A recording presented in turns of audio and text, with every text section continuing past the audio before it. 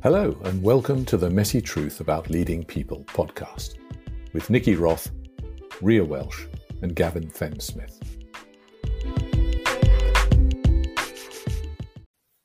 Hi there, welcome to the Messy Truth podcast. I'm Gavin, and I'm here with Nikki. Hi, Nikki. Hi, Gavin. Hi, everybody.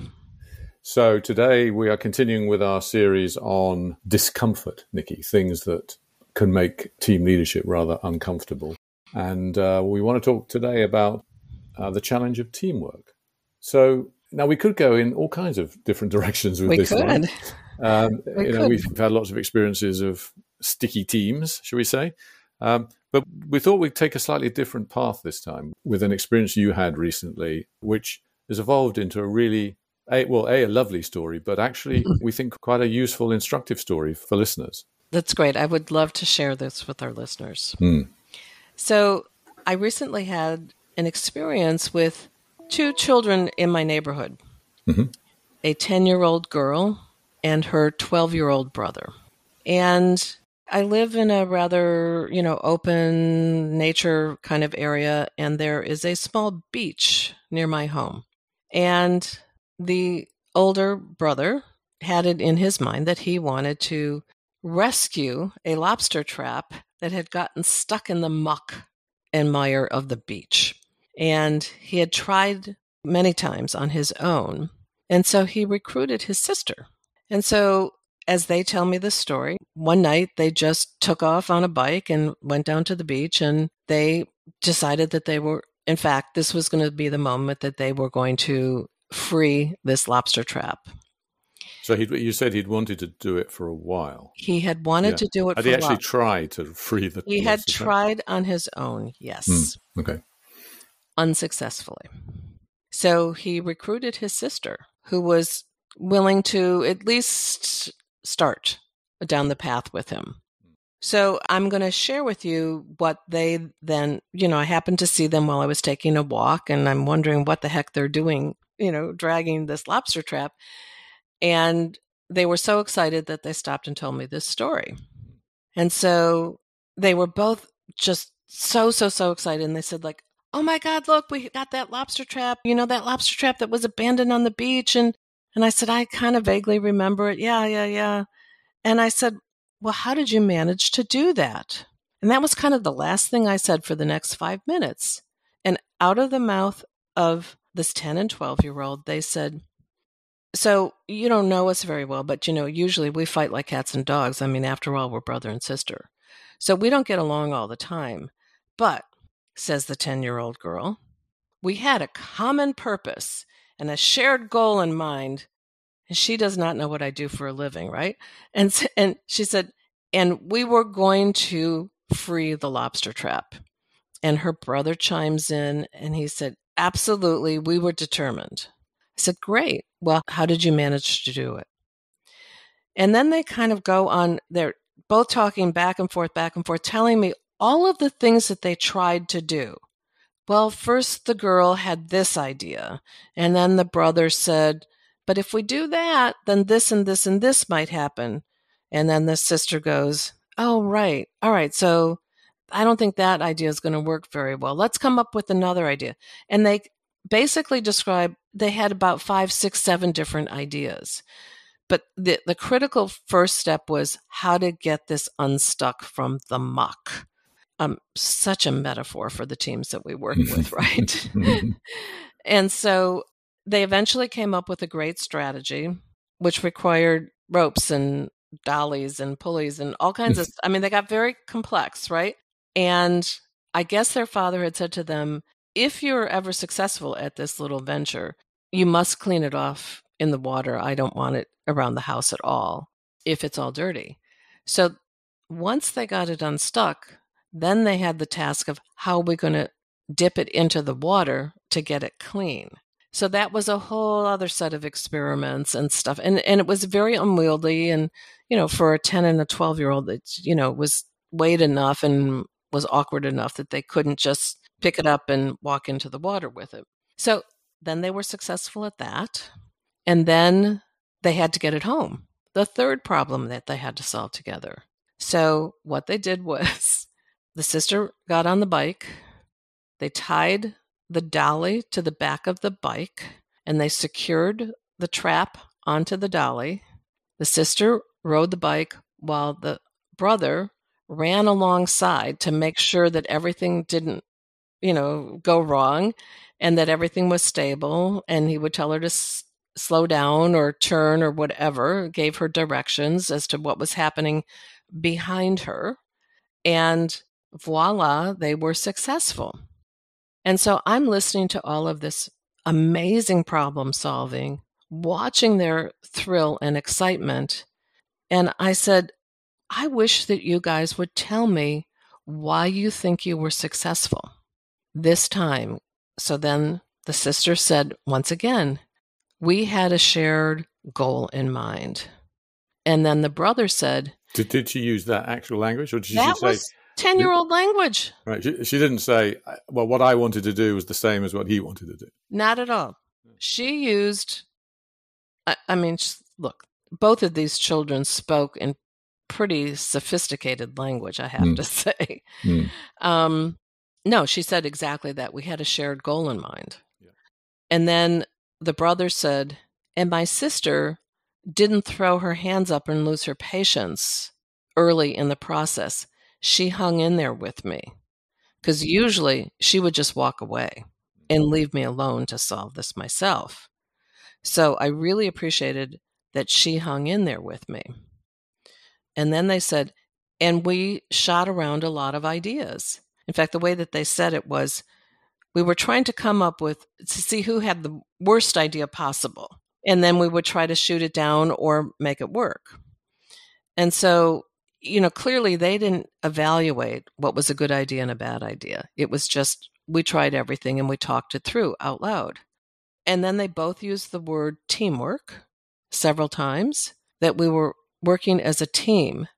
And so at that point, I just was like, oh my God, I have to go talk to a client tomorrow. Can I, And I said, kids, may not know what I do for work. I said, but I help, leaders and teams, work well together.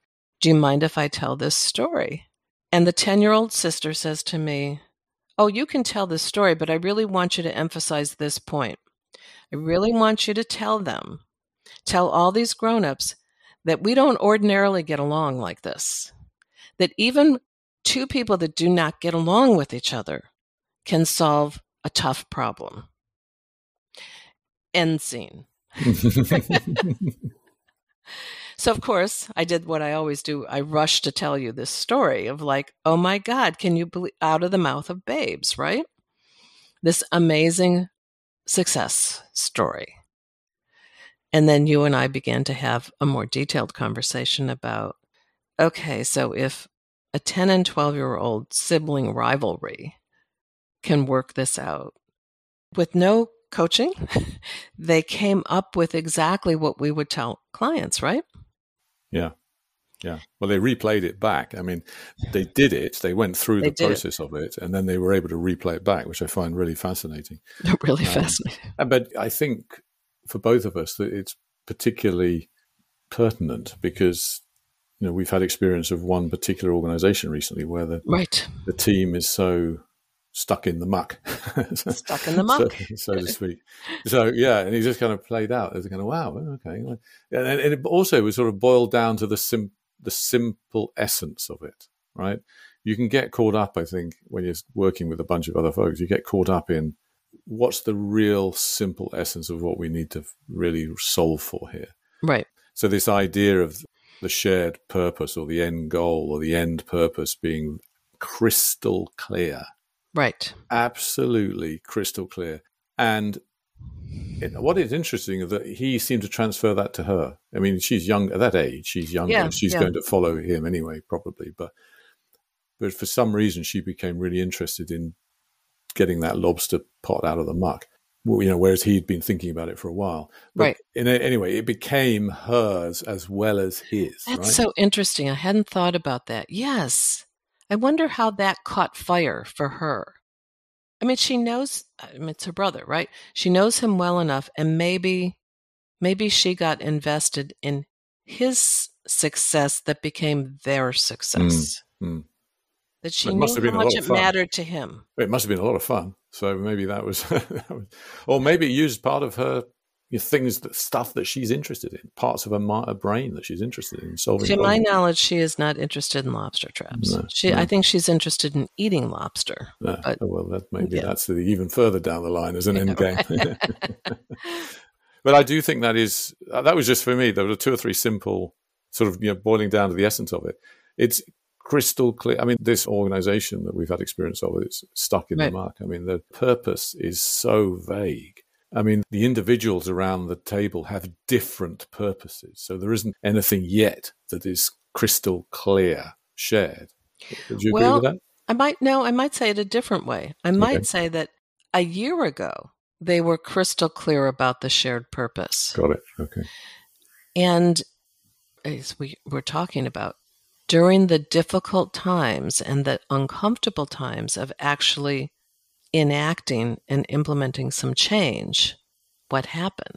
They lost sight of that clear purpose. And because it's hard, because it's uncomfortable, because they're not sure what the right idea is.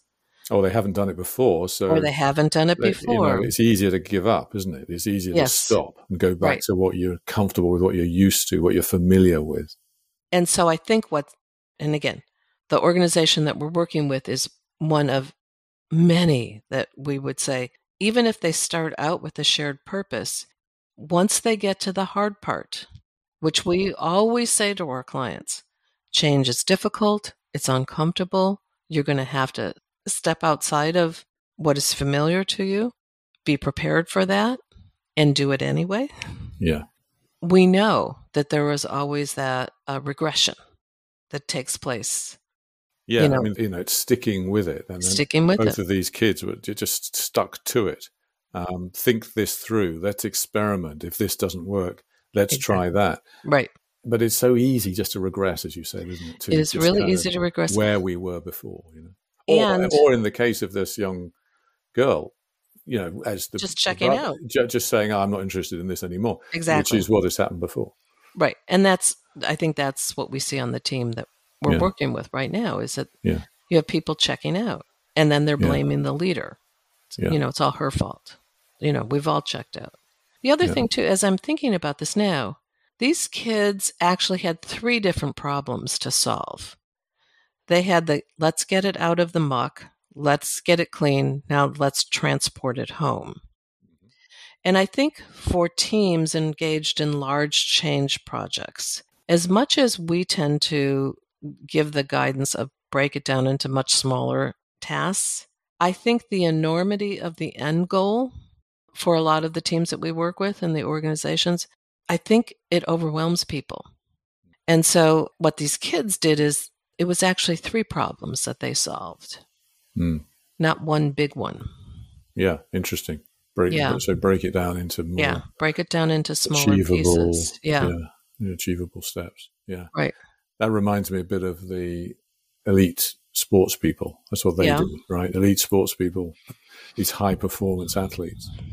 My understanding is they break down the objectives into very, very small, achievable goals. So, for example, if you're a swimmer, it might be something like not a big goal like breaking the world record. It might be, I want to take 0.2 of a second off my time in this race over the course of the next few weeks, whatever. But breaking it down into very, very small steps that are achievable. And once you've achieved that, then you're kind of set up for whatever might be your next, your next goal. So I do like that idea.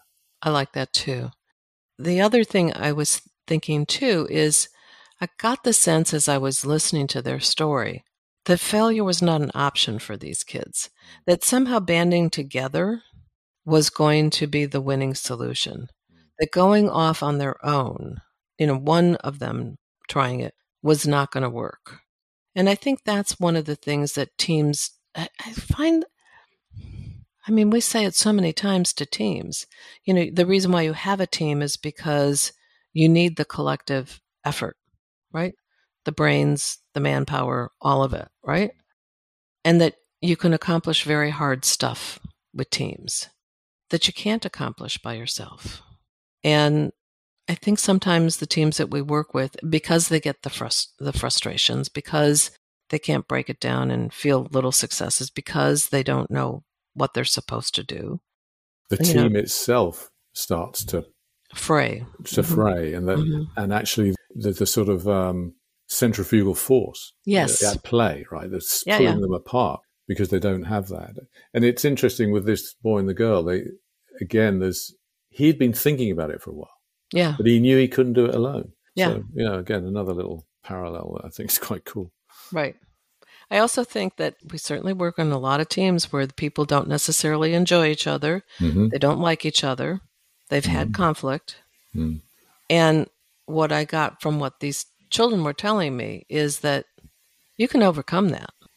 You can overcome the conflicts and the dislike if that goal is crystal clear. If the goal's there, and to translate that into teams we work with, if the team leader does not get distracted, if the team leader sticks with it, focuses on whatever the thing is, the change, the project, the thing. And excites everybody else. Yeah. When it gets hard, it's often because the thing itself is hard, but it might also be hard because the team leader has become distracted. Right. So I think in terms of what this series is about, that we're trying to help folks with, is change is hard, discomfort's hard, and that's where the magic happens. That's exactly right. And as leaders of teams, that's the playing field, right? With the right mindset, a growth mindset, that's the playing field you're in, and you can move through it if you're willing to take it on. But knowing that's the playing field, if you don't take it on, then it's going to be bad things happen. Bad things happening. Yeah. Bad things happen. All right. So that's my story. Nice story, Nikki. Thank you. Yes. For telling it. And so I think the lessons to our listeners are obvious, right? Yes. Yeah. Don't think we need to beat that drum again. Okay. Yeah. All right. Great. Lovely to talk. And we'll add another topic to this broader series on discomfort in a few weeks. All right. Sounds great. We'll talk then. Talk soon. See ya. Bye. Bye-bye.